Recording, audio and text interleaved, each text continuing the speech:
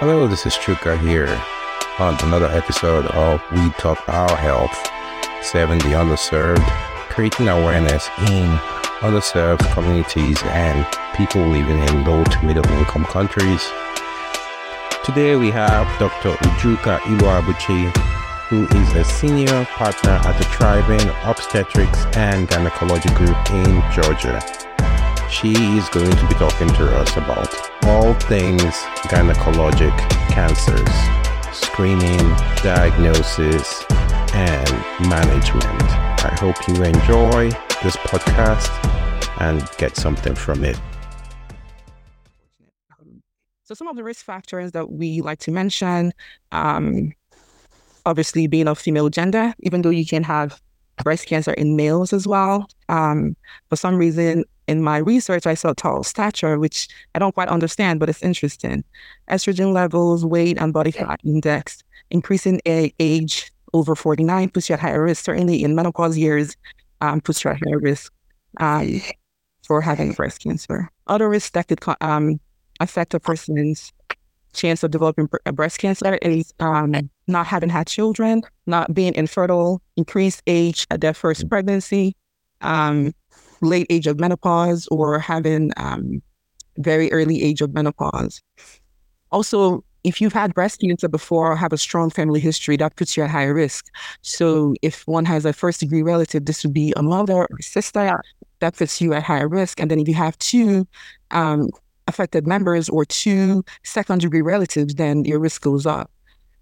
So a lot of the cancers that are being diagnosed now undergo genetic testing. And so these are some of the, these are technical terms for some of the mutations that are looked for. And if one happens to be a carrier for any of these mutations, then you can undergo additional screening. Your family members can undergo, additional screening to help prevent and decrease your risk of developing breast cancer. Picture highlights, I wanted to show this because a lot of our moms and sisters who are starting to get, their mammograms in the report, they may see where there's a mention or a line about, your breasts are extremely dense, and that can obscure the ability to pick up small lesions. It is true, because when you look at this picture, when the breast is entirely comprised of fatty tissue, you're more likely to pick up if there happens to be a small growth here. You're more likely to see it. And then in this is probably where, most people are, somewhere here. But then you can have someone with extremely dense breasts. As you can see, it's very hard to see. So such a person, the radiologist who's reviewing the mammogram is not sure. They might often call them back for additional pictures or even mammograms to get a better look. But the key is, you have to go. If you don't go, then you don't know where you stand and you can't get the proper testing. Lifestyle factors that have been shown to affect one's risk of developing breast cancer for women and alcohol consumption. So even drinking as much as 2 drinks a week can slightly increase your risk. Obviously, moderation is key. We're not saying you can't drink alcohol, enjoy life, but you can be knocking back, like a shot of liquor every night or, drinking a bottle of wine every night, and that's your normal thing. That is a problem. I think that if that were the case, you need to figure out if you're struggling with some issues and find a different coping mechanism, but definitely reduce alcohol consumption. Smoking also plays a risk. Night shift work, this probably has to do with the altered sleep cycles and higher stress levels and cortisol levels for people who constantly work night shift work. But that was something that I found in my reading. Factors that do not affect breast cancer that, some people may have talked about: tying your tubes, drinking coffee, abortion. Those things do not have a role. Chemicals, and I'll come to chemicals in a little bit. So chemicals, specifically chemicals in deodorants. Everyone likes to talk about using deodorants and using non-aluminum based deodorants. You can do that if, your body allows you to, avoid body odor without using an aluminum based deodorant. However, most of us do need an aluminum based deodorant. But that studies have been inconclusive in finding a direct link to using deodorants and breast cancer causation. So things that can help, obviously, when women of reproductive age, when you have your children, try to breastfeed for at least a year, 6 months if you can. If you can't, that's okay. But breastfeeding does provide some protection towards developing breast cancer. Staying physically active, especially after menopause, decreasing your body fat if you can, is something that can help. But the biggest thing you can do is being aware of your breast, so self-breast awareness.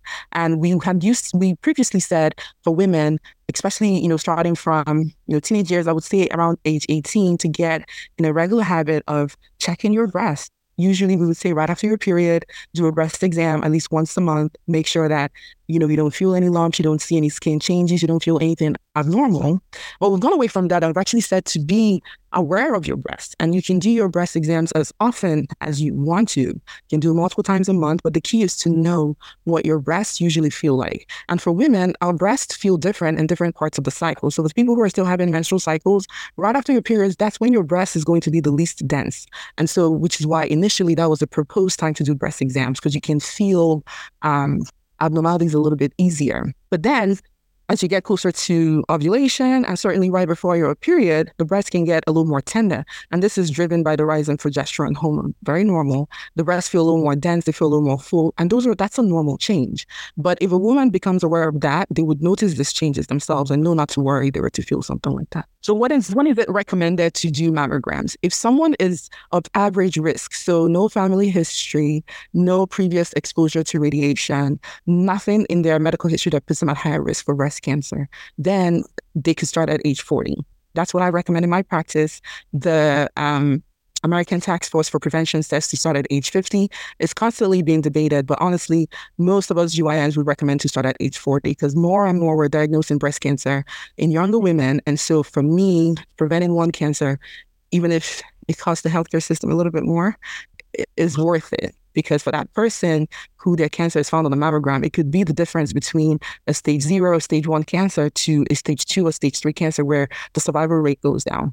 So for anyone who's over 40, please, please, please endeavor to get your first mammogram. And when you do that first mammogram, do not be worried. Oftentimes, the first mammogram, you may get a letter saying that you need to come back for additional images.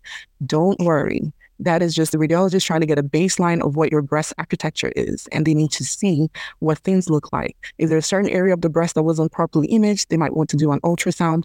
Usually, it does not mean that there's a problem. But if there is, obviously, you will be told. So a lot of times people get that letter saying they need additional images and they worry and they're so anxious. But in most cases, it's the baseline. You often will get a call back like that. But then shortly after that, it tends to be more routine. And it's recommended to get the mammograms. I tell my patients, just try to do yearly if you can, but at the most every 2 years. I would not exceed 2 years in doing the mammograms. If you happen to be at increased risk, so if you've had any history of chest wall radiation or history of another type of cancer or family history, especially if there's family history of breast cancer developed at a young age, you may need to start younger than 40. So for example, if you had a family member who, God forbid, developed cancer at age 45, that means for you would need to start at age 35. And for us in the US, your insurance will cover it usually once your doctors provide the right documentation or diagnosis code. So do not be afraid to ask, but it has to be a first degree relative. So that would be a sister or a mother. If there's some other history, obviously discuss with your doctor and they can determine if you need to start at a younger age or not.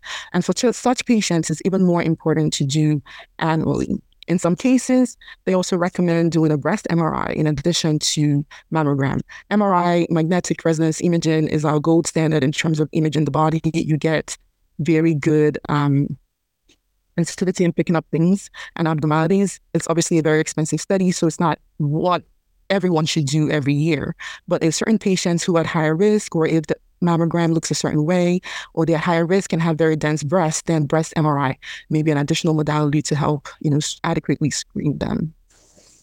So I just put the schematic here just to show different ways we can do breast exams. Ladies, do not be afraid to touch your breast. Please feel all around. Make sure you're very comfortable doing this because it could be a difference between life and death. A lot of times people come to me in the office saying, I felt something. Majority of cases, it's nothing to be worried about, but there's been people who've come and unfortunately, it was a cancer. And so they found it themselves because maybe they had their annual exam and their doctor had already examined them for the year and they're picking this up through 2 or 3 months down the line after that exam. So it's possible that you can pick things up. And so do not minimize the ability to pay attention to your body and what you can pick up yourself. Other things that have been proposed to image the breast, I think I touched on ultrasound, ultrasonography, breast MRI, PET scan. This becomes useful, God forbid, when there's a cancer diagnosis. Some people have proposed thermography, which uses infrared radiation. It hasn't been adequately studied, is not evidence-based. And the reason why the people who propose this is because they don't want to be exposed to ionizing radiation from a regular mammogram. A regular mammogram really just uses X-ray imaging to look at the breast. That's the least amount of radiation you'd be exposed to in terms of when you compare it to a CT scan. However, it is what we have. It's been adequately studied. It's been shown to save lives. And at this point, I wouldn't not do it. I wouldn't say to do a thermography because who is reviewing the thermography? What is their experience in reviewing it? What do cancers look like on thermography? I don't think we know that well enough to say that that would be a reliable way to screen yourself. So there's a question there. What of breast milk after years of breastfeeding? Is that normal? Tosin, if you want to elaborate more on that question. Yes, please. And then I'll come to Kemi after that. Okay, so can I go ahead and talk? Tosin? Yes, I'm here. Yeah, Can you hear me? yeah, I can hear you. So if you want to elaborate on the question. This is the question. Yes, good evening, everybody. Good evening, doctor.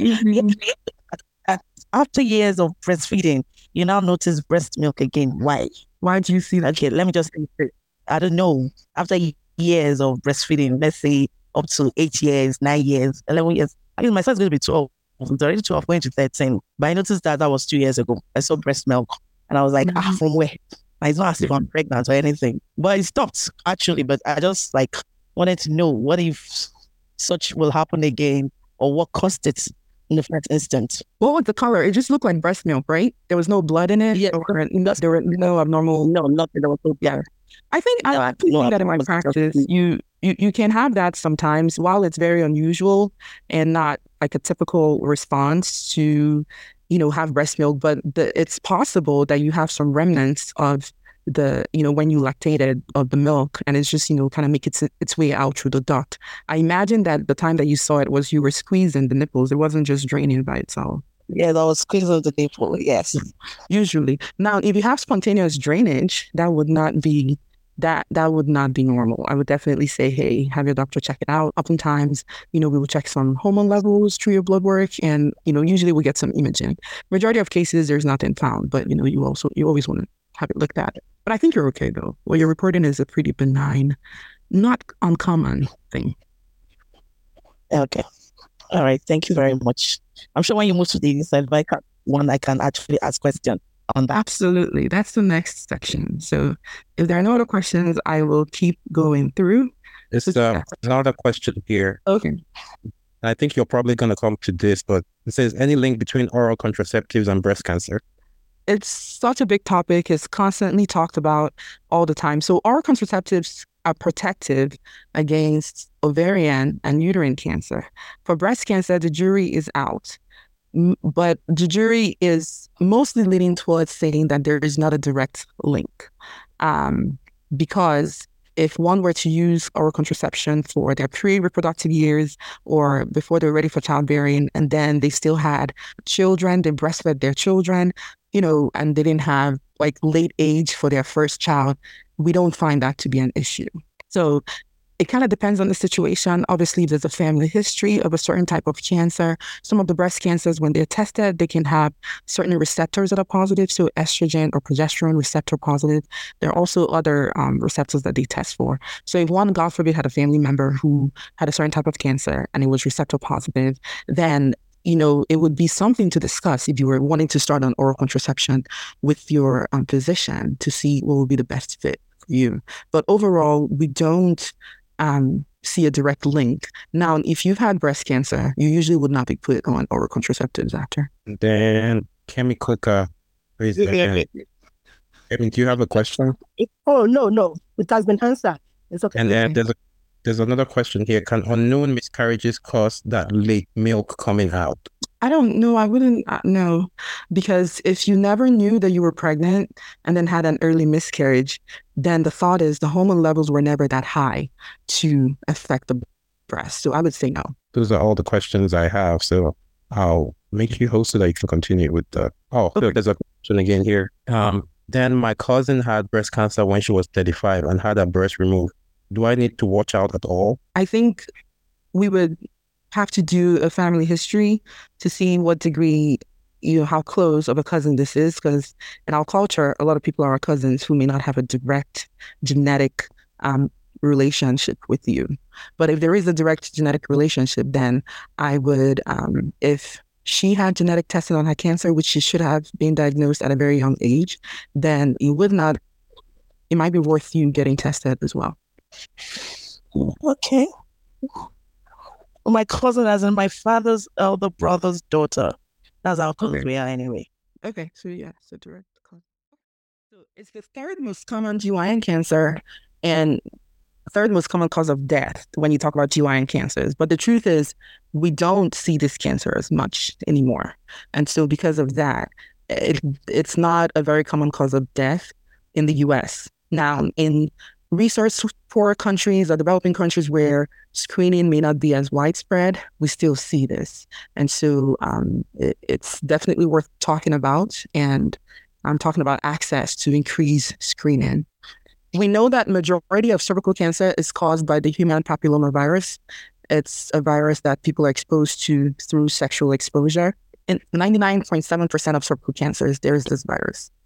There are more than 200 strains. So a good way to understand when we talk about strains, if anyone has been following, obviously all of us are well aware of the pandemic and the COVID virus and how they keep talking about a new strain every few weeks. This is what happens. Viruses are very good at changing their structure and changing their arrangement, their DNA, so to say, their RNA.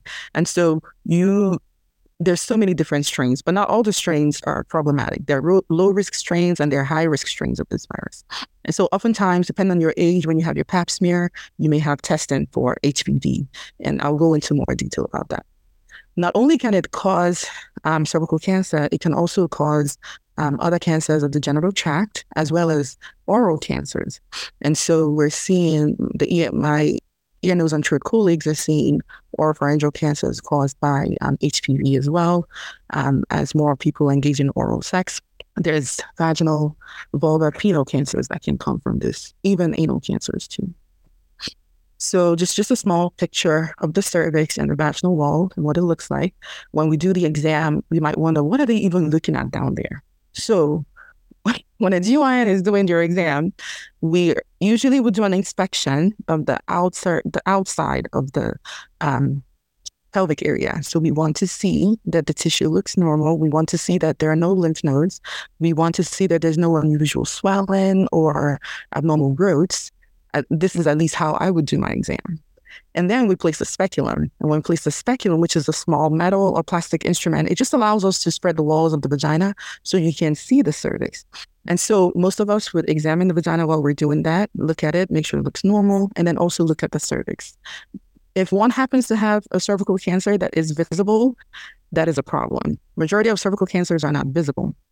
And then when we do the pap smear, we essentially take a spatula and a brush and collect cells from outside of the cervix. And then the brush goes into this opening and collects cells from the inner part of the cervix, the endocervix.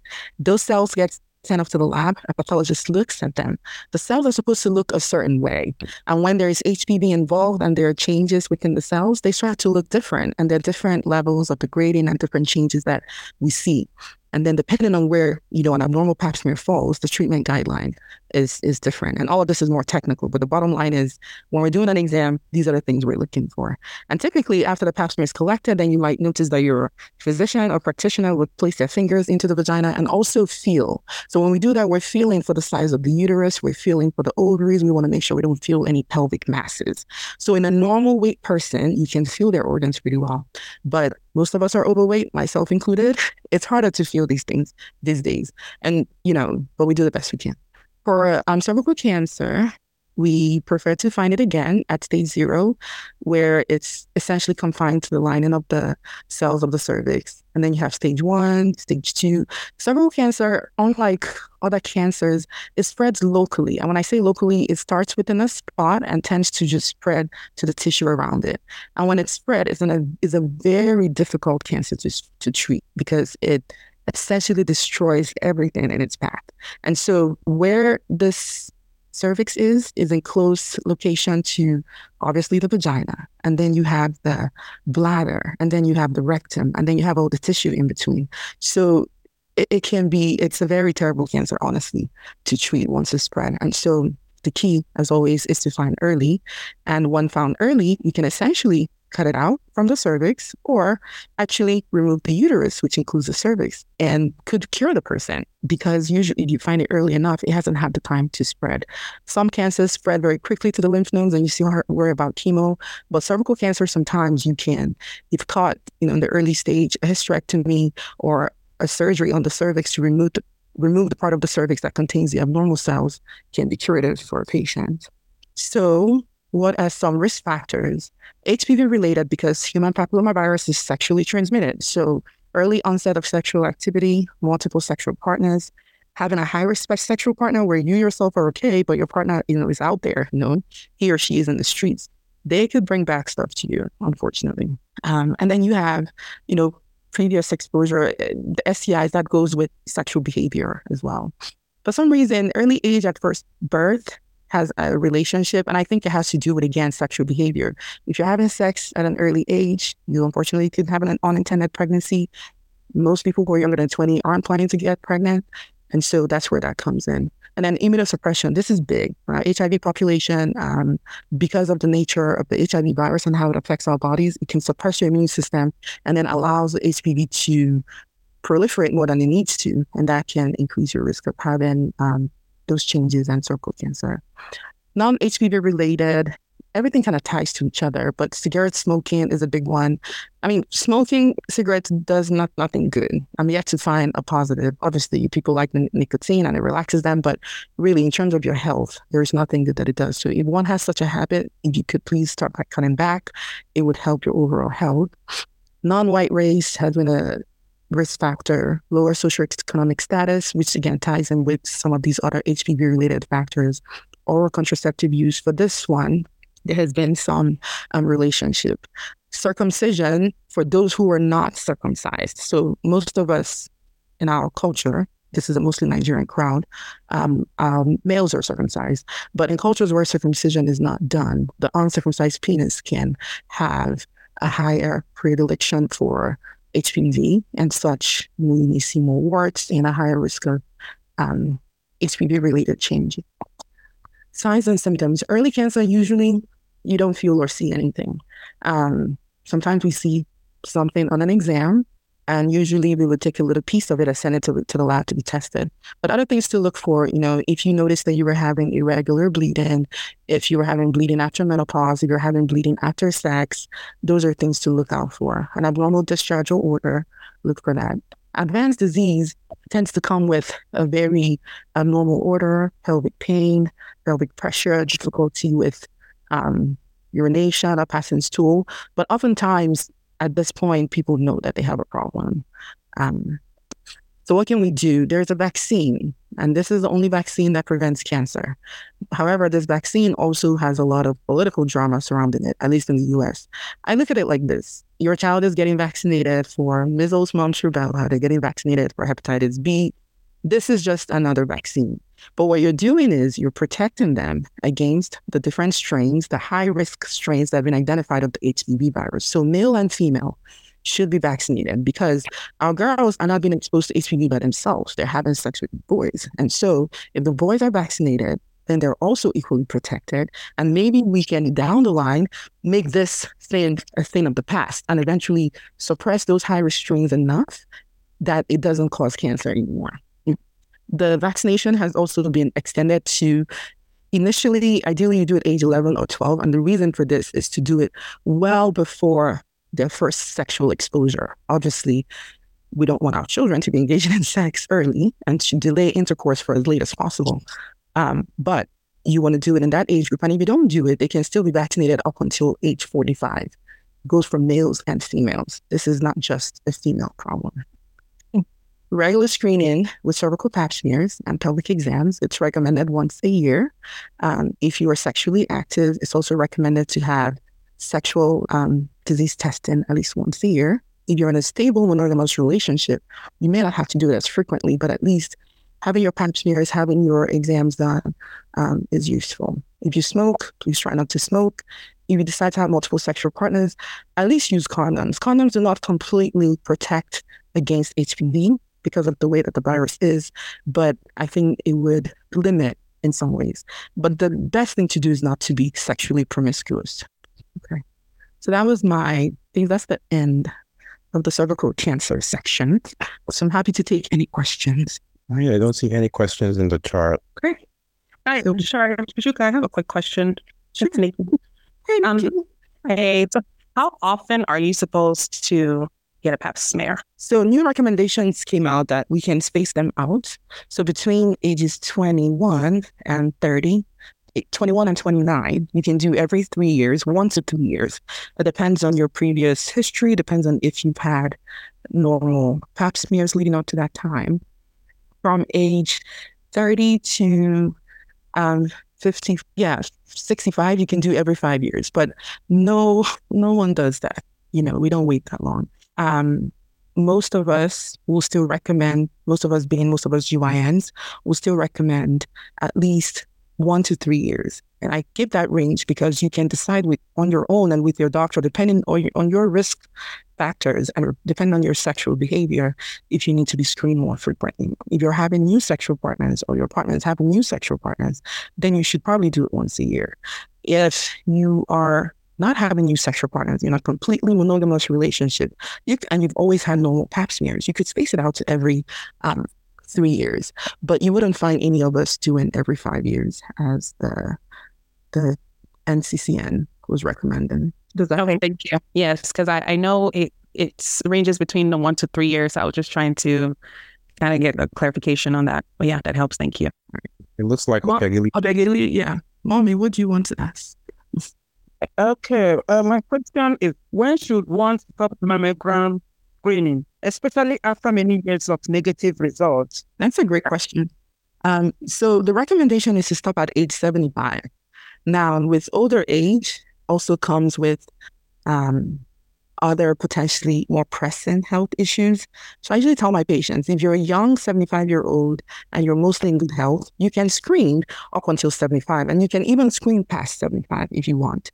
But these are screening tests. They're not supposed to be burdensome. If you have other pressing health issues, focus on those at first. But yes, 75 is the recommended age to stop. Okay, should it be yearly or every 2 years? 1 to 2 years. You can skip a little bit, but I would say not more than 2. Okay. Then the pap smear, cervical screening. Mm-hmm. That one, how often? So your age group, I would probably say every 3 years, and you would stop at 65. So, the reason we recommend stopping at 65 is the HPV virus, in most cases, the changes in the cervix caused by the virus take years to progress. It's not as sudden. Now, there are some strains, and we're seeing some, how would you say, very aggressive high-risk strains. But majority of the high-risk strains, there is a period of years where you go from a normal pap to an abnormal pap, and then the different stages of abnormality before it becomes cancer. And that's why there's a range of 3 years. Like if you're getting screened every 3 years, you're more likely to pick up a problem. And by age 65, most people are not necessarily having new sexual partners who would then expose them to a new strain of the HPV, or they're not.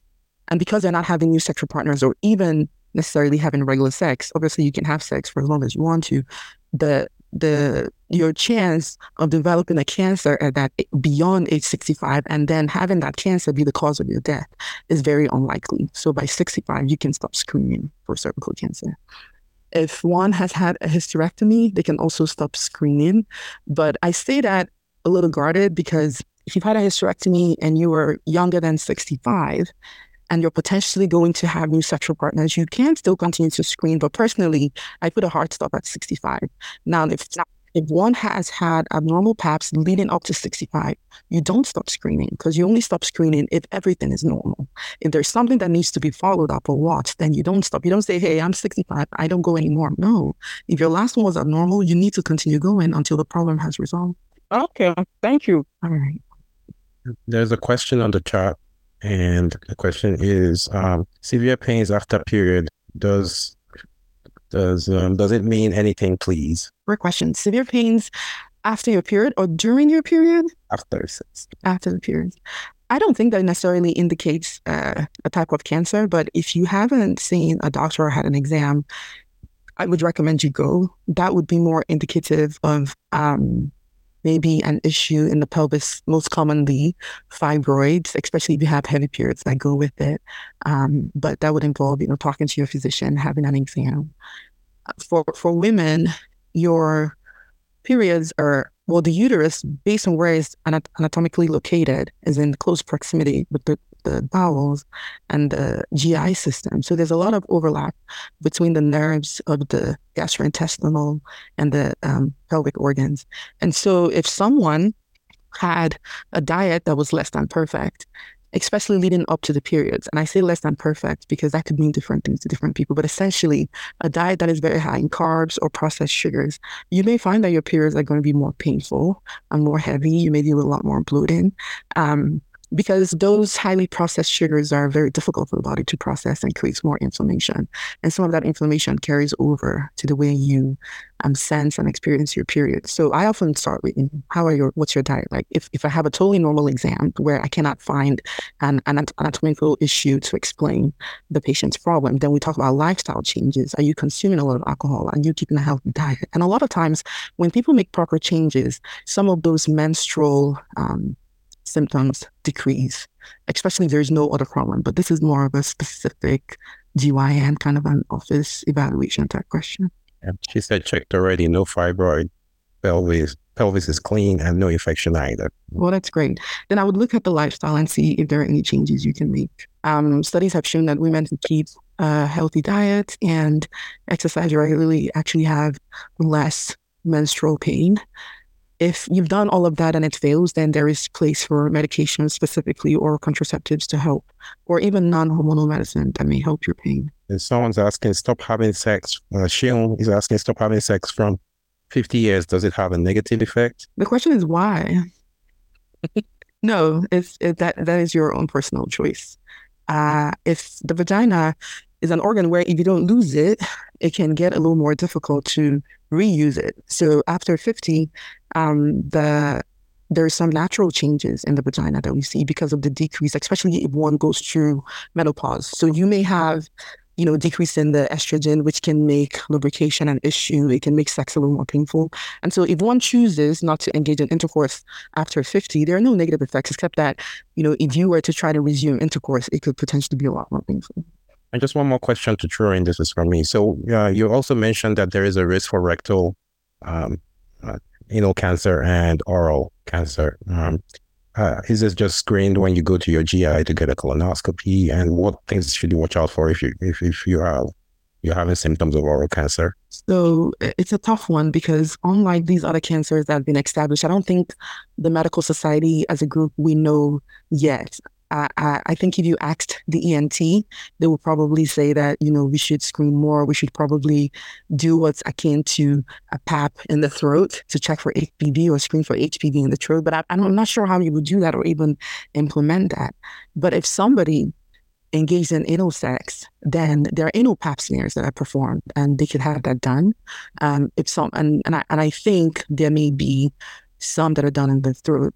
If the common way that I know a throat cancer would present would usually be similar to maybe pain with eating or difficulty swallowing, especially difficulty swallowing, just difference in your feeding habits or feeling a lump in your throat that you can't quite explain. Usually that would be the telltale sign. But a colonoscopy would get the rectal cancer, but I don't think we have anything established as screening guidelines for oral cancers. Okay. Thank you. Are there any protective barriers that someone can use when engaging in oral sex? Or there is the dental oral condom that is out there. Honestly, this is a kind of a personal sexual practices question. Nothing that I could say specifically, hey, go this one exactly. I know that there are some things that are there. Usually the adult stores may have, and you can, do some internet browsing. It can help to an extent, certainly helps to prevent the more common STDs like gonorrhea, chlamydia, because those can be found in the throat as well. Right. Thank you.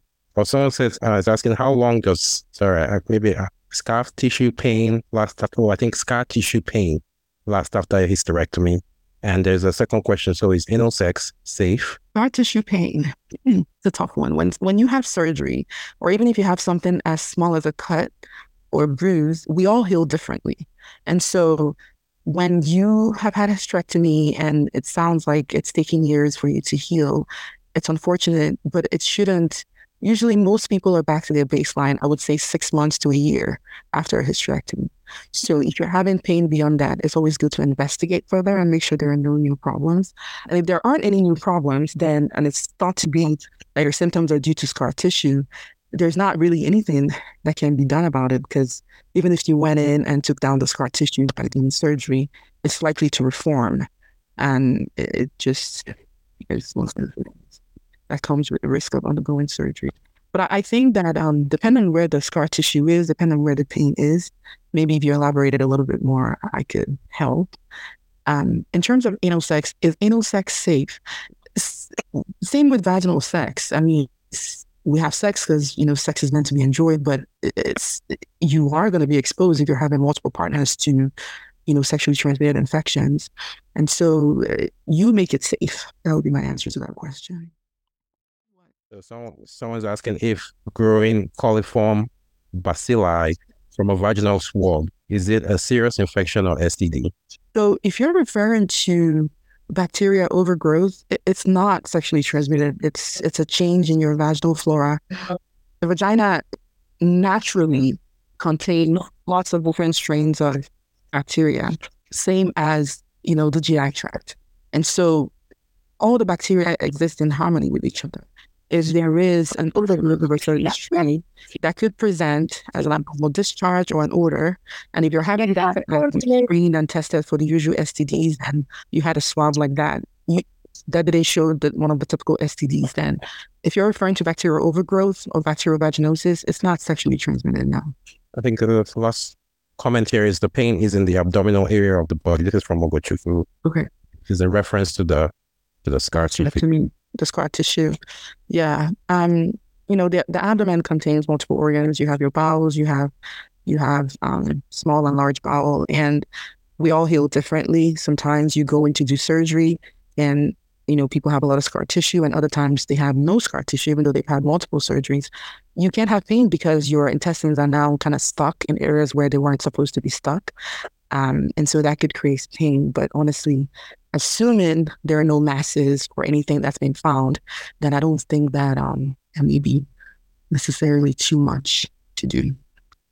Those are all the questions I had. Okay. So we will move on. So ovarian cancer is another one I want to talk about. So also in the GYN system, you have your ovaries, which is what allows us to reproduce. The ovaries are made up of follicles. A woman or a girl or a baby girl is born with all the eggs and follicles they will ever have. And as they grow, some of these follicles dwindle and, kind of become less active. And by the time they start having children, even though you're born with millions, numbers drop drastically. And then by age 35, the numbers drop even more. And, while you still have the follicles and the quote unquote eggs there, not all of them may be healthy, which is why, women have a biological clock, so to say, as opposed to men who, once they've gone through puberty and are in their reproductive years and beyond, they will make a fresh supply of sperm, which fertilizes the egg every 3 months or so. So ovarian cancer is cancer that arises within the cells of the ovary. Sometimes cancers arise within the fallopian tube, which is the organ right beside the ovary that carries the egg during ovulation into the fallopian tube. And then if you were to have sex at the right time and the sperm travels and the egg and the sperm meet within the tube, it's fertilized and brings it back to being planted within the uterus. So sometimes cancers of fallopian tubes are also lumped together with ovarian cancer. The fallopian tube is a very small organ, it's very difficult to see on imaging, and so it's understandable that a lot of the cancers are lumped together. Plus, they're in very close proximity, and there's a lot of studies actually showing that some ovarian cancer actually arises within the ends of the fallopian tube. So what are the symptoms of ovarian cancer? The symptoms, unfortunately, are vague. This is a tough cancer because most times, by the time it's diagnosed, it's already at advanced stage. And so it's also a cancer that is more common with increasing age.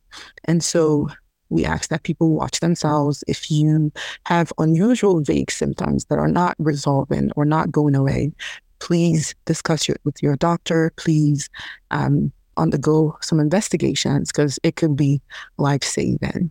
So some of the things we see, most importantly, is feeling full easily, early satiety, bloating, stomach upset, frequent urination, swelling in the abdomen, unexpected or unintended weight loss could sometimes be indications. But honestly, the symptoms can be vague. And then sometimes people have advanced cancers without any symptoms other than just abdominal pain, which abdominal pain is so vast and vague, but that may be the only presenting symptom. Different stages. I'm sorry, this slide is a little blurry, but essentially stage 1, if you're catching the drift, usually when it's confined to the organ in question, it's still stage 1. If it spreads outside of the organ in question to surrounding organs, around stage 2. For ovarian cancer, the way it's staged, if it spreads, kind of in the abdomen, outside of the pelvis is stage 3. And then once it's spread out of the abdomen, so you're talking in the lungs or distant tissue, then it's stage 4. Majority of ovarian cancer, unfortunately, is found at the stage 3 stage. What are the risk factors? Older age, late menopause, early menarche, which is a term for having seen your first period early. Usually the age that is used is less than 12. Sometimes we see young girls getting their periods at 11, 9, which is just crazy.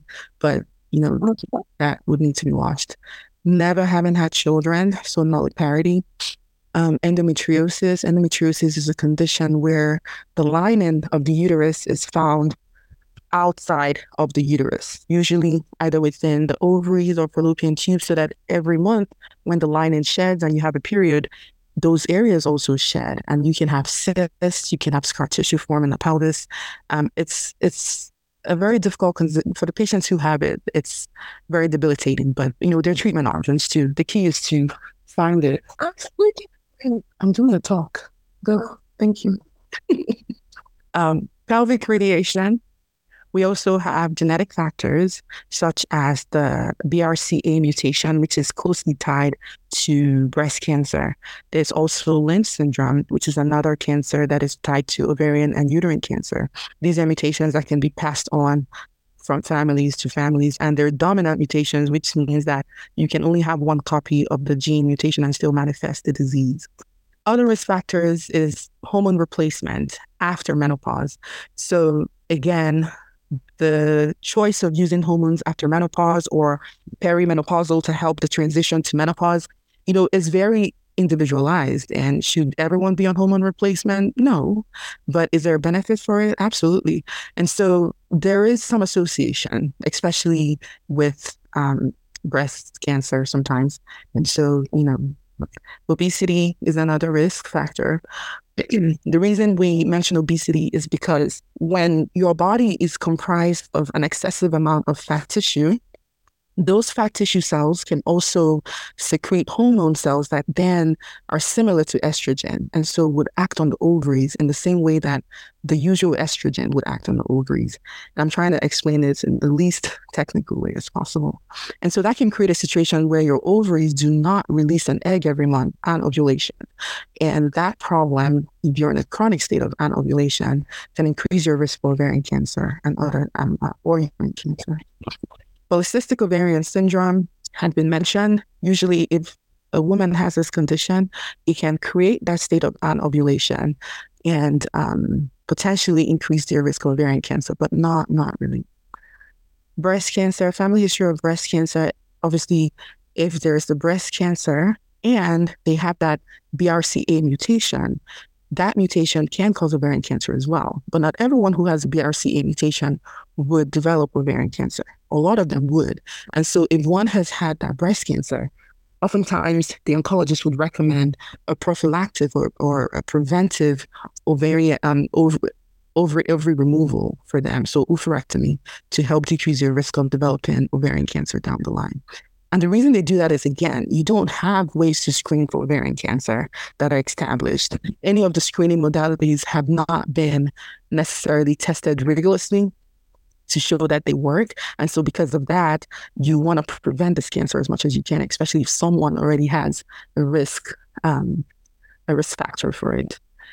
Some years down the line, talc in baby powder made the headlines about causing potential ovarian cancer. There are some lawsuits against, Johnson & Johnson. The jury's out. Some people, some of the countries, I think Canada and the UK issued statements, against talc use. And this is talc use in the perineum. So it's more common in the older population where the women would put, baby powder down there to make it smell fresh. I mean, there's no need for any of that. You could, I would say, skip it, because at the end of the day, talc is a chemical.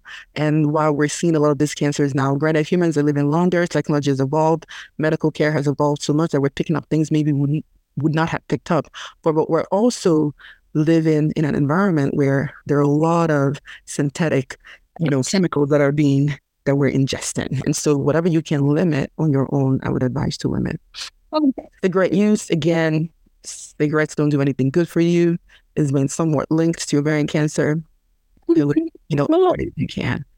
A big one is fertility treatment. So these are for our moms who are trying to conceive or had a hard time to motherhood and had to have, IVF or treatment or different treatment with fertility drugs. You're exposed to a high amount of hormones during that period. And so the thought is that excessive exposure would have caused problems down the line. Who knows? But the studies haven't proven it yet. Things that do protect your risk of ovarian cancer, having your ovaries and fallopian tube removed. Now, why would you have it removed? This becomes possible if somebody had that BRCA mutation or another type of hereditary genetic cancer mutation. By having the ovaries removed or the fallopian tubes removed before it's even had a chance to develop a cancer, then they've protected themselves from that.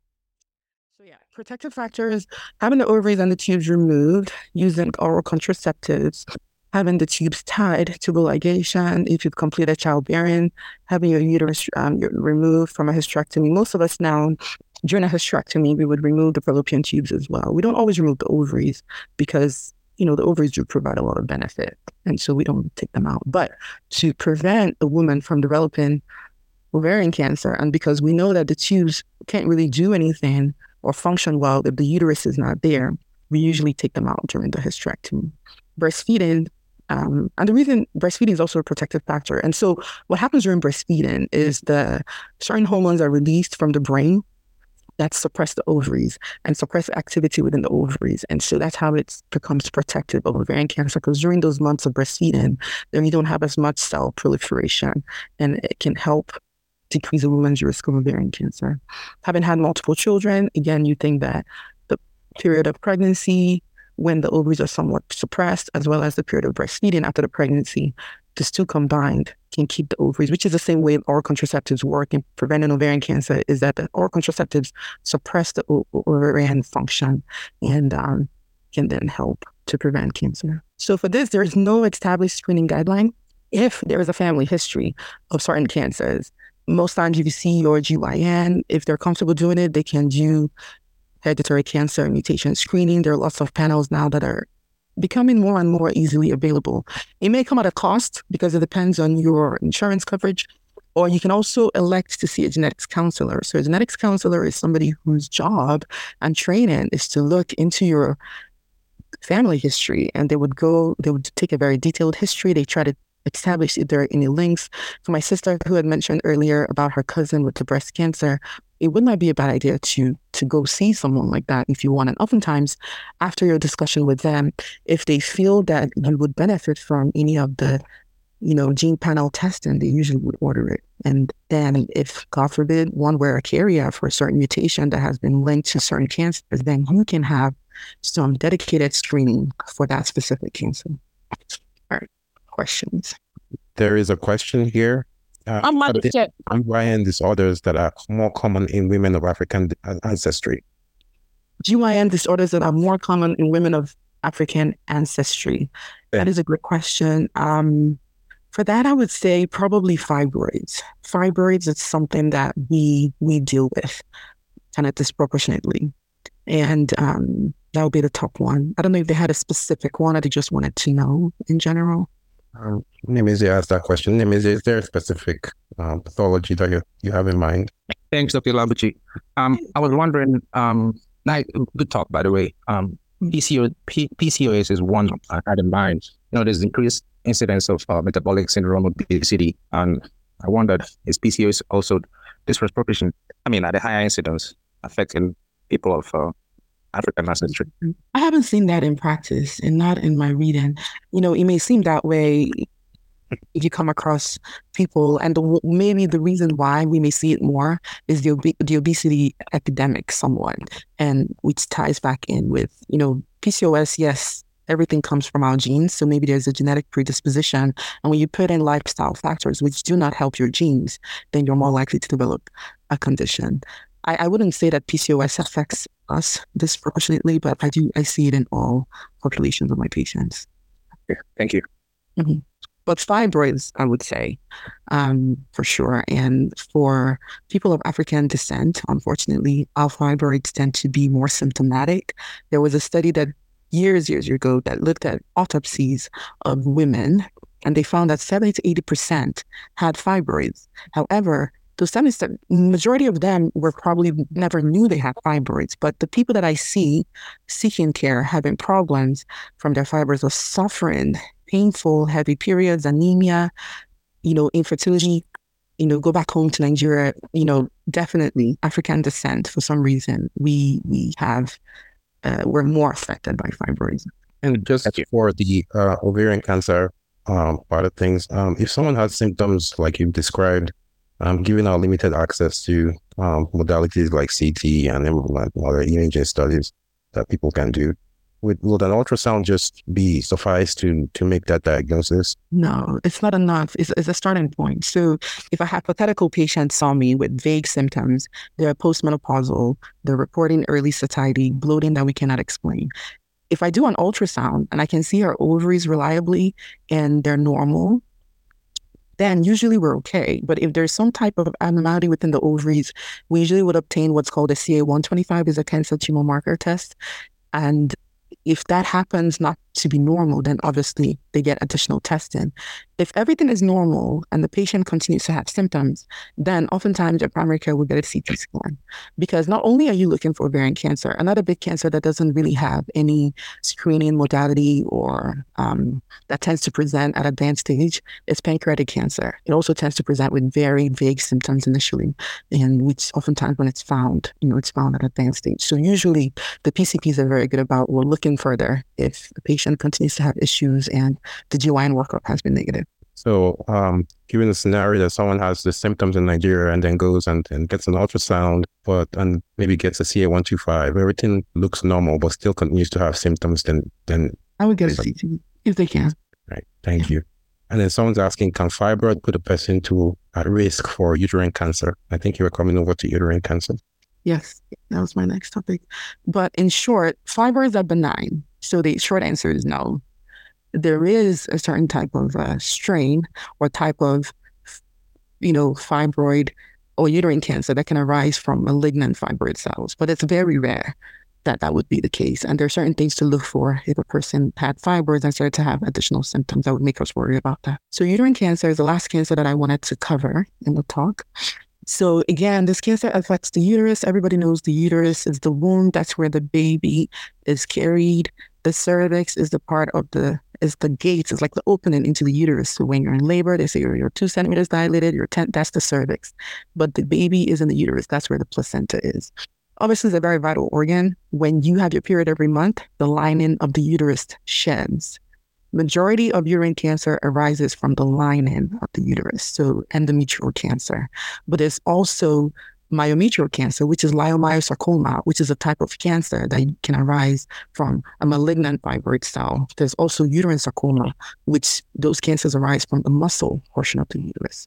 Stage 1 is confined within the lining. Stage 2 is now a little bit, it starts from the lining. This picture is more for endometrial cancer. So it starts within the lining, but has now spread into the muscle. Stage 3, you have it outside of the uterus, like in the pelvis or the ovaries. And then stage 4, distant organs, especially the lungs. Risk factors for this one is age. We tend to see it in older people, postmenopausal women. unfortunately, African-American race, obesity, polycystic ovarian syndrome, not having regular ovulations or having suffered irregular ovulation during their reproductive years, hereditary cancer syndrome, specifically Lynch syndrome, which causes uterine cancer and colon cancer. Tamoxifen use. Tamoxifen is a medication that is often given for chemoprophylaxis, essentially for prevention after one has been treated for breast cancer. Oftentimes, the oncologist will have you take this medicine for about 5 years after you've been treated for breast cancer. But we know that the way the medicine works, even though it suppresses the breast tissue and suppresses your, recurrence of breast cancer, it can affect the uterus differently, specifically the lining of the uterus. And so it can cause extra growth or excess growth of tissue, and that can increase the risk of uterine cancer. So usually our patients who are on it, they're carefully counseled. If they're having unusual bleeding while they're on tamoxifen, they need to seek care properly. And most of us GYNs are very good about, doing the investigation to check for being postmenopausal and being on hormone replacement. So if you happen to be having menopausal symptoms like hot flushes, or difficulty with mood, concentration, issues with intercourse, poor lubrication. Sometimes you can benefit by having estrogen, but oftentimes you also have to have progesterone as well to balance it out. Just giving estrogen by itself, which would make you feel good and get back all those benefits, carries a risk of uterine cancer. This is rare, but estrogen secreting tumors. So if the ovary happens to have a tumor within the ovary that's just secretes estrogen, you can have the estrogen levels be exponentially high, which then ties back into causing extra growth within the lining. And that would increase a person's risk of uterine cancer. So unlike ovarian cancer, 75 to 90% of patients with uterine cancer will have symptoms. And so what are these symptoms? How can we not ignore them? Because if I've achieved anything with this talk is to really just educate on what to look out for. A lot of times we minimize things. If you're menopausal and you're having abnormal bleeding, and this is a reminder for myself too, when something is off, usually, yes, you don't have to run straight to the doctor the minute something is off. You observe it. If it's not getting better or it's not going away, then you get the proper care. And if, you've had proper care, it's still not, resolving, then we have to look a little bit more. And usually if you have a caring physician, either primary care GYN or whoever you're seeing, and you keep complaining of the same thing over and over again, they tend not to dismiss you. They will look for things. And usually if we've checked everything we can check and we can't check anymore, then we stop. But oftentimes we will try to check and start thinking outside of the box if, common symptoms are not leading to the common diagnosis. So for this one, the number one symptom is abnormal uterine bleeding. Even though uterine cancer is found mostly in postmenopausal years, you can also see it in perimenopause, so in the years around menopause. And menopause, for reference, in the U.S. population, the average age is 50, 51.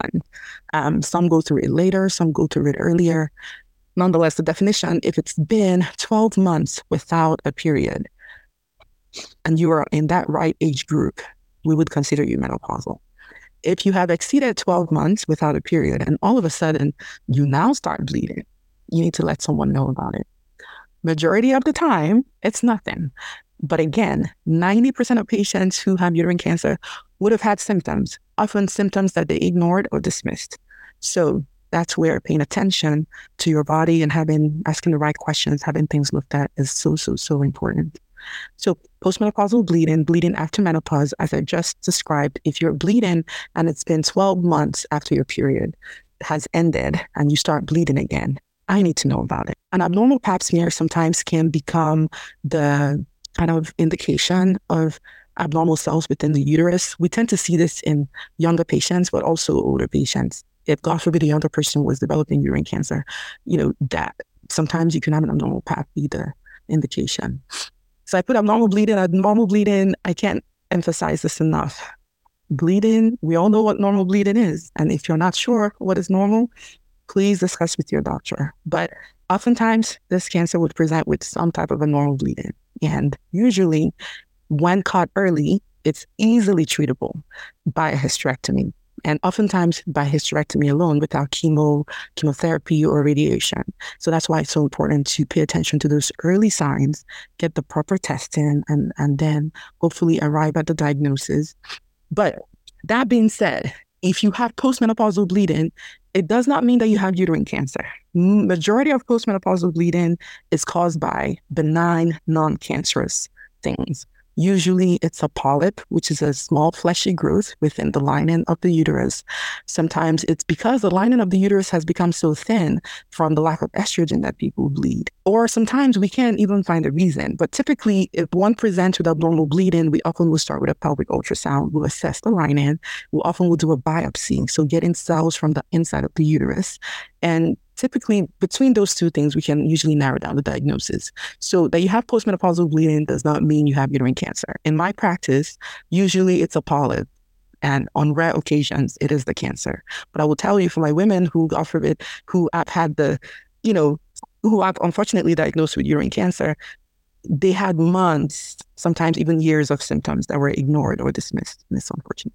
So again, for this one, there's no established screening test, but because there's often symptoms, it's almost a gift. So because you have symptoms to look for, then if those symptoms are worked up initially or at the initial stage of presentation, we're more likely to pick up the problem early enough before it becomes a bigger problem.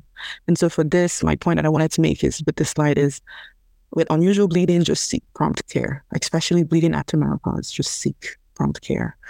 There are lots of studies and there's evidence that if one has or a patient carries the Lynch syndrome mutation or the Cowden syndrome mutation, these are inherited cancer gene mutations, they can benefit from having their uterus removed before it has a chance to grow a cancer.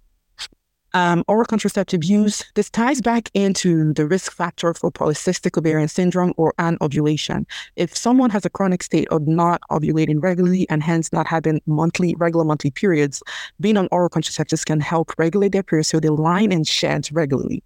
Because for a woman, if you are not on hormones or being treated or on some type of birth control and you're not having regular periods, that needs to be investigated. We need to find a reason why. Usually, it's something along the lines of polycystic ovarian syndrome. And my preference is that you shed your lining even if you don't have a regular period every month. The goal would be to shed the lining at least every 3 months. That way, you don't have a period that the lining becomes extra overgrowth, extra highly proliferated, that you didn't have a chance to develop cancer cells within the lining. Okay, well, that's the end. So I practiced out in Snellville, Georgia.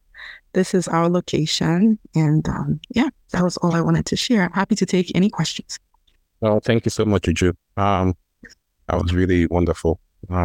There's a question here they'll ask is coming from Shane. Says, a 49-year-old lady that menstruates twice a year, is it premenopausal? Probably, yeah. Because she's in the right age group. We still wouldn't say she's gone through menopause, but it sounds like her periods are now skipping months. So eventually what would happen is she would have that last period and then she doesn't get it again. But once it's been 12 months of no periods, and it could happen at age 49, it could happen at age 55, then we consider that she's gone through menopause. For that, I'm not concerned. Any other questions? I think the biggest question for especially folks back home is, in resource limited areas, how can you access care to get diagnosed and be treated for things like this? So back home, I think the hardest cancer and that we haven't done a good job of screening, or the two, it's getting better though. Awareness for pap smears and also awareness for breast cancer, because those have established screening guidelines, and we know that early screening, early detection saves lives. For uterine, ovarian, it's tough because you don't necessarily have screening guidelines. But if someone presents with symptoms, then they get worked up for it. And so pap smear is becoming more available. And I think that hopefully we can get to a point where we can implement screening guidelines where from age 21, which is the first time to get the pap smear, regardless of, age of sexual debut, we do recommend doing the pap smear from age 21. So if you have a younger girl who's had sex younger than 21, we don't necessarily do a pap smear. We can do STD testing. However, if they do have their first intercourse after 21, we still will do a pap smear at 21. And we have HPV vaccines in Nigeria to attest to that. That would be great. I think that if you can stay vaccinated, and the vaccines, people become disappointed when they see me sometimes and they say, well, I've been vaccinated. How come I still have an abnormal pap? Or how come I still tested positive for HPV? This virus mutates so easily. There's more than 200 strains. The vaccine covers, I believe, 9 strains, and these are the 9 high-risk strains. So these are the strains that are more likely to cause cervical cancer. So it's not going to protect you from every single one of them, but in terms of risk profile, I mean, you're getting protected for the most important ones. So I think that for our children, especially, to keep them on the vaccine schedule and have them be vaccinated at the right time. Someone asked this question. So for postmenopausal women, do you worry if yearly exams still dictate fibroid on the uterus? Great question. So fibroids after menopause, they don't shrink. Contrary to popular knowledge, where people feel like, oh, after menopause, the fibroids will melt away. No, they don't. They just kind of stay there. They may decrease in size a little bit, but they stay there. We don't worry about fibroids after menopause. If a woman doesn't have abnormal bleeding and they don't have an increased growth in the size of the fibroids. Most OBGYNs may not get regular ultrasounds anymore on the uterus to check for the fibroids after menopause. But if you had symptoms, oftentimes we would just, check one. And if for some reason you came in and you said, well, I feel like my fibroids are growing. I feel like my abdomen is growing. Again, the same reason I'm looking for ovarian cancer, I'll be looking at the uterus too. And if, let's say, you were known to have fibroids that are 3 centimeters and all of a sudden they're now 6 centimeters, they should not be growing because fibroids are fed by the estrogen effect from your ovaries. In the menopausal state, you don't have that estrogen effect. So why should they be growing? And so if they happen to be growing like that, often we would recommend hysterectomy. I know a woman who had her abdomen still bloated post-surgery. What could be responsible for that? Her abdomen still bloated post-surgery. How far post-surgery are we talking? This is a question. Because immediately post-op, that's fine, honestly. You can have, the process of the surgery and the way the anesthetic medications can affect the body. You can have a period of bloating that eventually goes down. Most times for hysterectomy, we expect that most surgical changes should have resolved by 6 weeks post-op. But if it's, beyond 6 weeks, again, we all heal differently. Sometimes people take a little bit longer to heal. That's something to discuss with their physician. 2 years after fibroid surgery. Yeah, I think that's something to talk to your doctor about and find out. Yeah, or it could just be adipose. It could just be fat tissue. Like, I don't know how big this person is, but sometimes it's unfortunately still adipose tissue. Okay. All right, that was really great. These are heavy topics, but I think awareness is very important. So on a lighter note, just to get to know you a little bit better, because not everyone knows you here. Right. What things associated with your culture brings you joy? What things do you do that you think back, oh, I wish I was back home right now, that brings you joy and happiness? Probably Christmas time. Christmas time in Nigeria is a joy. And I think just the way we're caring as a culture, some may see it as being nosy, but I think we mean well. When you have someone from back home asking how you're doing or checking on you, especially family members, most actually truly care. And so, during Christmas time and being able to see everyone again that you may just see once a year, spending time with cousins, I do miss that. And I wish that, we could have a chance to do that again, even though the said cousins and extended families, everyone is spread out all over the world now, but still, that is something that does bring a lot of joy. Thank you. All right, if there are no more questions, just want to say thank you to Uju. I mean, you can put up your video if you want and just say a little thank you so we can see your faces. Everybody's happy. I know, see everybody. But thank you guys for staying and everyone being present. I enjoy doing talks like this. Thank you, Chuka, for giving me the platform to speak about one of my life joys. Oh, thanks. There are people coming up and just come up and say thanks. And everyone, people have shown their videos, so just to say thank you and wave. Thank you, guys. Thanks for having me. Thanks so much. Bye.